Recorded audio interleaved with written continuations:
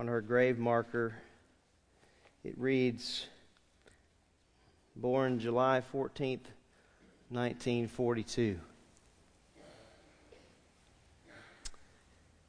And then there's a dash. And she went to be with the Lord August 18th, 2015. The day my mom was born, July 14th, 1942. The day she went to be with the Lord, August 18th of 2015. But it's the dash in the middle that matters. It's what counts.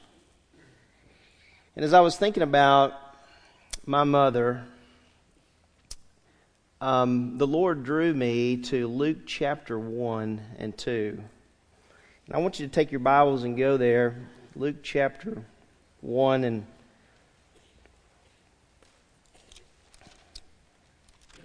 Luke chapter 1.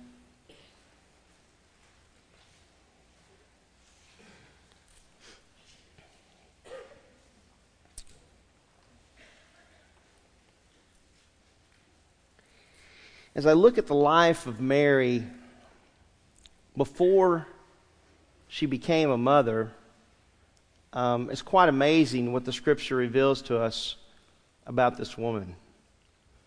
I consider my mother to have been a very special lady. At the center of my mother's life was the Lord Jesus Christ. She was saved when she was a little girl, and I had the privilege of witnessing as her son a life lived for the Lord. I've had time now since August of 2015 to reflect some on her life. And I could tell you about the things she did for me as a boy and as a teenager, and even in college as I went off to school. But you know, while there are stories there, and some are funny stories, and some are serious, when I look back, that's not what I really focus on. When I think about my mother, Mary Ellen Blunt, I think about a godly woman. A woman who, at the center of her life, was Jesus Christ. Not everybody shares that story in here. I'm sure there's some stories here where it's pretty tough when you consider your mother and the life that your mom lived. I don't know for sure, but I know in an audience this size, not everybody has my story. Not everybody is able to share the same thing. And so as I look back and reflect upon my mother and the influence that she had in my life, I am truly a blessed man. This sermon today is not so much about what you need to do as a mother. That's not the purpose of this. The purpose of this morning is to look at Mary before she became a mother. What can we learn about her? And then what can you as mothers and fathers do to impact your children for the Lord Jesus Christ? And so I want to share with you 3 points that come out in Luke chapter 1 about Mary, and I want us to begin back in verse 26. Verse 26 of Luke chapter 1, it says, "Now in the 6th month, the angel Gabriel was sent from God to a city in Galilee called Nazareth, to a virgin engaged to a man whose name was Joseph, of the descendants of David, and the virgin's name was Mary. And coming in, he said to her, 'Hail, favored one,' or 'blessed one, the Lord is with you.' But she was greatly troubled at this statement and kept pondering what kind of salutation this might be. And the angel said to her, 'Do not be afraid, Mary, for you have found favor with God. And behold, you will conceive in your womb and bear a son, and you shall call his name Jesus. He will be great and will be called the Son of the Most High, and the Lord God will give him the throne of his father David, and he will reign over the house of Jacob forever, and his kingdom will have no end. And then we have Mary's response. And Mary said to the angel, "How can this be, since I am a virgin?" And the angel answered and said to her, "The Holy Spirit will come upon you, and the power of the Most High will overshadow you. And for that reason the holy offspring shall be called the Son of God. And behold, even your relative Elizabeth has also conceived a son in her old age, and she who was called barren is now in her 6th month. For nothing will be impossible with God." In verse 38, we have recorded for us, beginning in verse 38, Mary's response to what was said to her. And the response, every time I read this response, I'm in a sense of awe. Wow, what a response. By a teenage girl. In verse 38, we have Mary's response. First, we see her obedience. Notice verse 38. And Mary said, "Behold, the bondslave." The douloi is the word in the Greek. It means female slave. "Behold, the slave of the Lord." That's quite a response. I mean, wouldn't you think she would have had all kinds of things going through her mind at this point in time? But her response is, "Behold, the female slave of the Lord." We just talked about that issue, that word, a couple of weeks ago. The word doulos. It means slave. And if a person is a slave of the Lord, they're submissive to the Lord. If a person says they're a slave of the Lord, they're submissive to the Lord, they're obedient to the Lord. I like what one theologian writes about this response. He says, here's a teenager facing misunderstanding and rejection from her family, Joseph and her townspeople, and yet she says, "Behold, the slave of the Lord." And notice she goes on, "Be it done to me according to your word." What was Mary saying? Whatever your will is, Lord. Whatever your will is. We don't say that lightly, do we? Whatever your will. Think about that phrase. Whatever your will is, Lord. That's what Mary is saying. Whatever your will is, Lord, be it done to me. I had a mother like that. Whatever, Lord, you want, I'll do. I had a mother like that. I had a mother who was a slave of Jesus Christ, whose center of her life was the Lord, who introduced her children at a very young age to the gospel of Jesus Christ. I remember us, and as little kids, having 5-day clubs in our backyard. You guys remember those days? 5-day clubs, right? The Child Evangelism Fellowship used to really promote those, and in Southwest Louisiana, there was one Bible church in Lake Charles. And that Bible church, we had a missionary who represented Child Evangelism Fellowship, and that missionary was begging for those people in their neighborhoods who would share the gospel of Christ. And guess whose hand went up right? My mom. We'll do it. And I'm a little kid, and I'm like, no, we won't do it. I'm thinking as a little kid, I don't want all these little kids around me, right? There was a little bit, to be honest, a little bit of embarrassment. That's the honest truth. Because I had my friends, and I wanted my friends to know me as me. You know how it is, right? When kids grow up and they're like, parents. Right? But my mom's out front. Oh, we'll do that. And we had a host of kids come from the neighborhoods. And my mother would be back there in the backyard. We had a big backyard. In the backyard, teaching these children about the good news of Jesus Christ. And do you know, my friends, that there were many children that came to know Jesus Christ through the obedience of my mother to the Lord.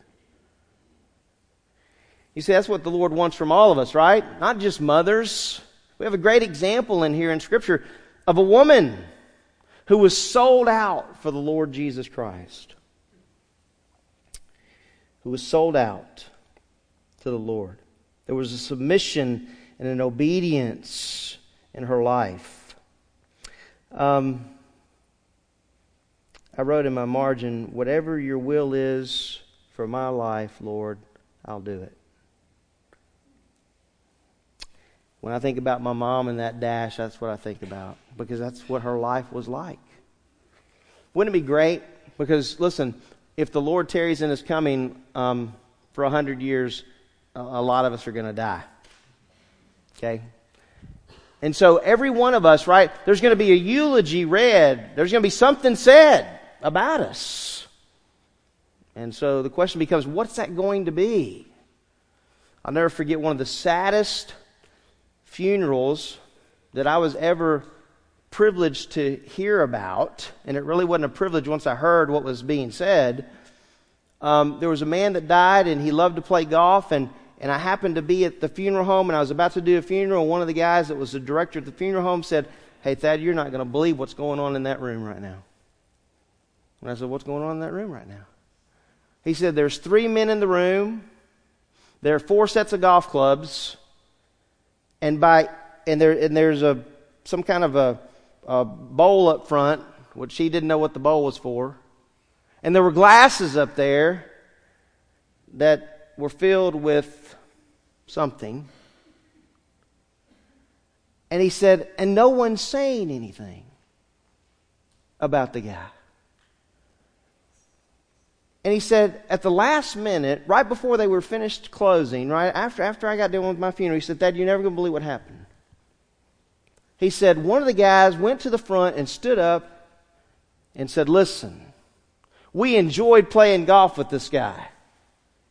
And one day we're going to play another round with him." And I thought, that's tragic. Think about that. That's not much to say. When you think about eternity, guys, that's not much to say, is it? Well, Mary was a woman who was submissive and obedient to the Lord. The Bible tells us also that Mary had a focus. If you go down to verse 45, she goes and she visits with Zacharias and Elizabeth. And the Bible tells us down in verse 44, "For behold, when the sound of your greeting reached my ears, the baby leaped in my womb for joy. And blessed is she who believed that there would be a fulfillment of what had been spoken to her by the Lord." And then we have Mary's song. Beautiful song.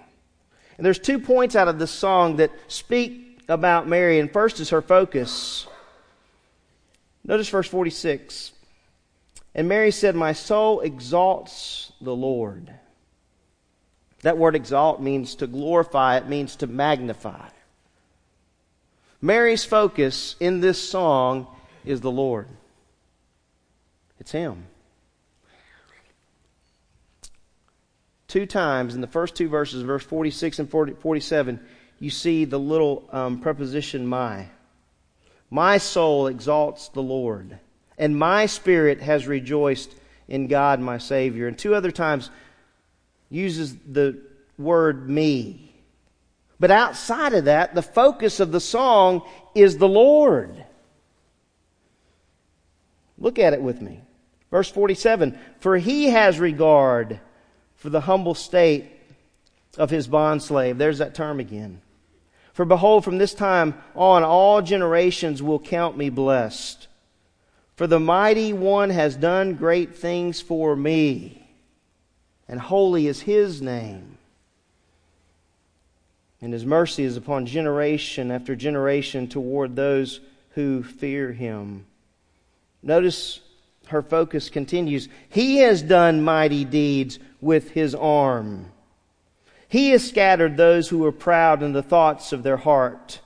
He has brought down rulers from their thrones and has exalted those who were humble. He has filled the hungry with good things and sent away the rich empty-handed.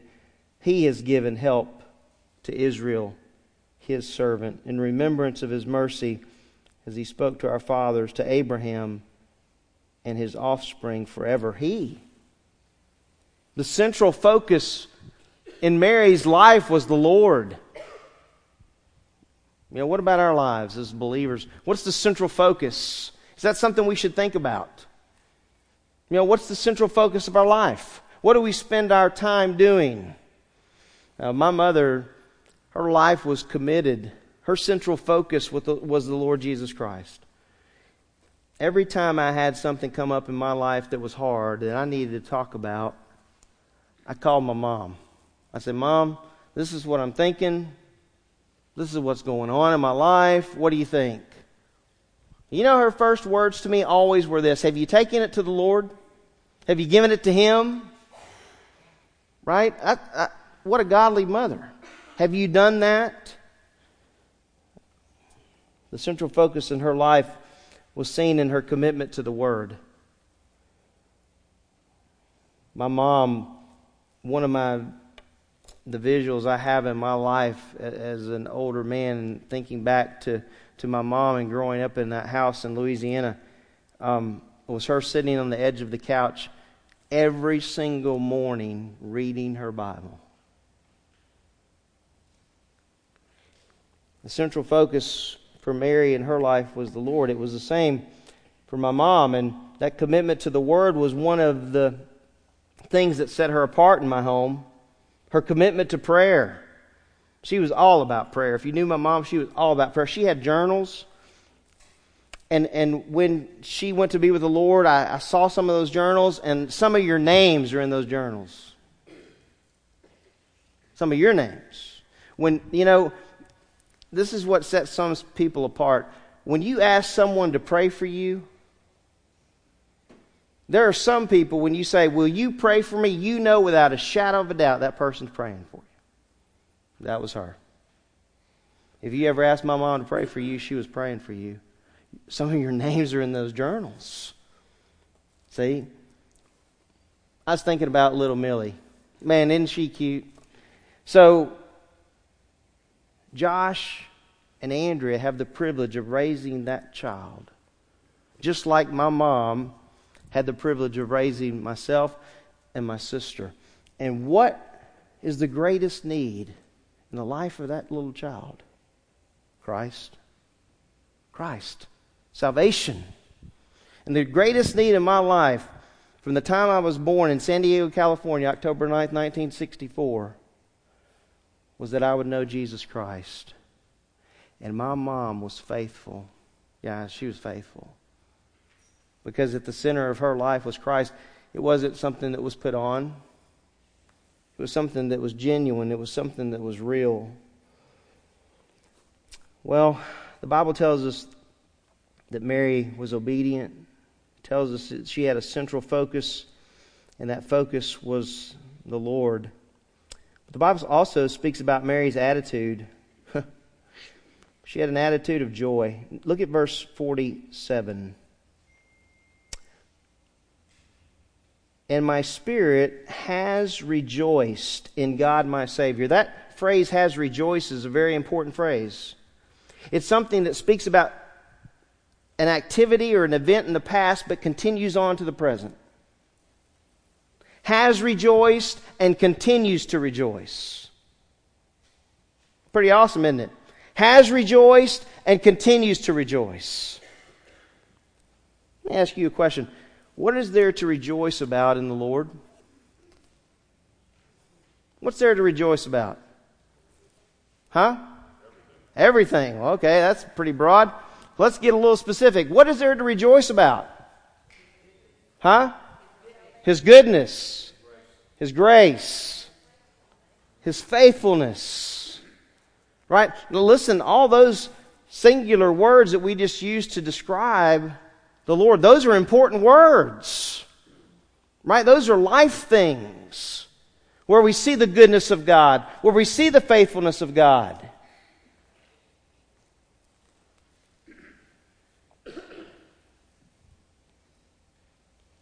My spirit has rejoiced. And notice the way she describes the Lord. And my spirit has rejoiced in God, my who? My Savior. Mary needed a Savior? Answer? Yes. She recognized it. And my spirit has rejoiced in God, my Savior. There was a joy in her life because God was her Savior. You get that? There's a joy in our life because God is our Savior. There was a joy in my mom's life because God was her Savior. I remember when Mom first got word that she had cancer. And that was really a tough time. And as a family, we were going through that together. And the doctors had thought they got all the cancer. And I'll never forget, man, there was just a whole lot of joy and rejoicing going on. And then I remember her calling and saying she had to go back to the doctor. And could I come up and drive up and be with her? That they were going to make sure everything was still gone. And she goes to the doctor, and the doctor says it's back. And this time, he said it's back to stay. Now, I don't know if you've been with someone who has received news like that, but it's tough. It's tough. It's almost indescribable. Because, from the time we're small, and even as we get old as teenagers, we think we're invincible. We're never going to die. And then one day we wake up and mortality hits us in the face. It's like, whoa. I remember the first time that happened to me, I was in high school, and one of my friends died. He was in 11th grade, or 9th grade, excuse me. I was in 11th grade, and I remember he died, and I was like, whoa. Death's real. And I remember Mom going through a lot of different emotions because we're human, guys. We go through emotions. And when you get word like that, it's tough. And I remember sitting in that office with her and just, no, no, no. I remember her saying, no, no, no. And the emotions didn't stop there. They continued. And several conversations after that, her question was always why. Those are not easy questions. So, Mom, I don't know why. I don't have the answer. But I know this, with God, there's not a wasted moment in the life of a believer. Wow. And we have to sit across from someone, right? And you're talking real life stuff. We moved her down here, and she started getting treatment at UAB, and I'll never forget, we were sitting in the office in the first visit. And this shows you how the Lord works. We're sitting in the office on the first visit, and there's a lady sitting across from us, and she's got a headband on, and Mom looks at her, and the visual for Mom was, I'm going to end up like that. Right? And she even said to me, I'm going to end up like that. I'm like, Mom, maybe so. I don't know. And I'll never forget, this woman caught a glimpse of us talking, and she, I don't know, I know the Spirit of the Lord led her, though. She walked over there, and she sat by us, and she looked at my mom, and she said, this is your first visit, isn't it? And I was like, whoa, time to exit. And she began to sit there and talk with her, and she said, the Lord will get you through it.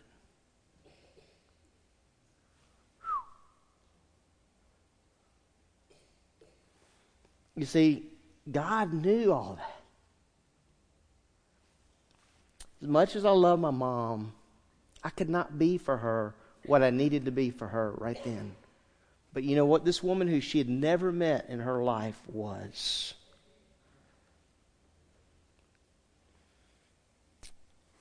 And this woman was an amazing woman. She had so much joy. I mean, and listen, if you've ever been into a doctor's office, a cancer office, there's not a whole lot of joy going on. This woman was way different from everybody. I could even tell from the very beginning when I first saw her, like, wow, this woman's different. And when she came over there and she planted herself next to Mom and knew it was her first visit, she had that sense in her spirit and began to share with her. It was just amazing how the Lord used that woman in my mother's life. The joy that woman had. And she had already been through multiple treatments. And she said to my mother on another visit, we saw her again, and she said, well, you know, Marilyn, they're telling me that I'm not going to make it much longer, but by golly, the Lord has our days in His hand. I'm like, preach it, lady.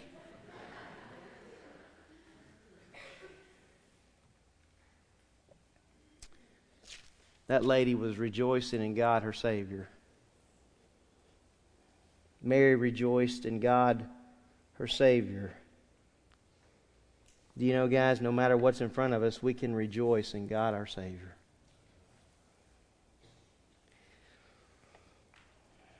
There's a poem that all of you guys are familiar with, and it's called The Dash. But I want to read it because it's a really great poem. My mom was here on this earth for 73 years. A life not wasted. The Lord saved her at a young age. And she was a woman of obedience and submission to the Lord. She had a great focus in her life of the Lord. She knew that God was her Savior. And she wanted everybody else to know that He was. And she wanted to share that truth with everyone else. And the Lord took her on August 18th, 2015, to be with Him. And I'll never forget, I got to tell you this before, I'll never forget when they came to get her body. And the hearse pulls up, and there's only one other helper because it was late at night. And they were putting her body on this little stretcher thing, and they said, well, would you mind helping us? I said, no, I don't mind. And he's like, okay, well, a lot of people kind of do mind. I said, well, she's not here. That's just her shell. She's with the Lord. See, do we really believe that? Right? Isn't that one of the great things that sets us apart at funerals? We believe that those who are in Christ are with the Lord, absent from the body, present with the Lord. But our dash matters. It matters. You guys, listen, I know, I look at you, and I know things that are going on in your lives. And I know there's some tough things. But you know what? Our dash is tested in those tough times. This is the poem written by Linda Ellis, The Dash. I read of a man who stood to speak at the funeral of a friend.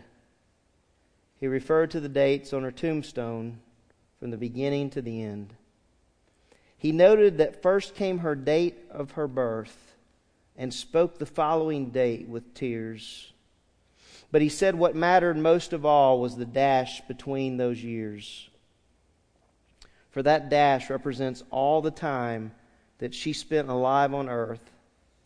And now only those who loved her know what that little line is worth. For it matters not how much we own, the cars, the house, the cash. What matters is how we live and love and how we spend our dash. So think about this long and hard. Are there things you'd like to change? For you never know how much time is left that can still be rearranged. if we could just slow down enough to consider what's true and real and always try to understand the way other people feel. And be less quick to anger and show appreciation more. And love the people in our lives like we've never loved before.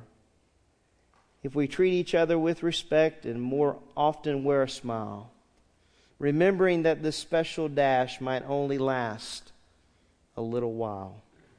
So when your eulogy is being read with your life's actions to rehash, would you be proud of the things they say about how you spent your dash? Lord, help us to know, right? Help us to know that every second you give us on this earth as believers count for eternity. Help us not to waste the years that you give us.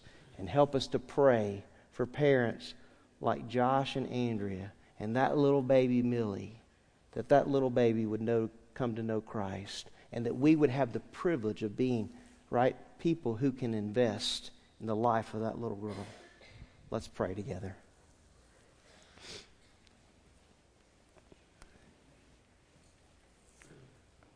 Lord, I just can't thank you enough for my mother.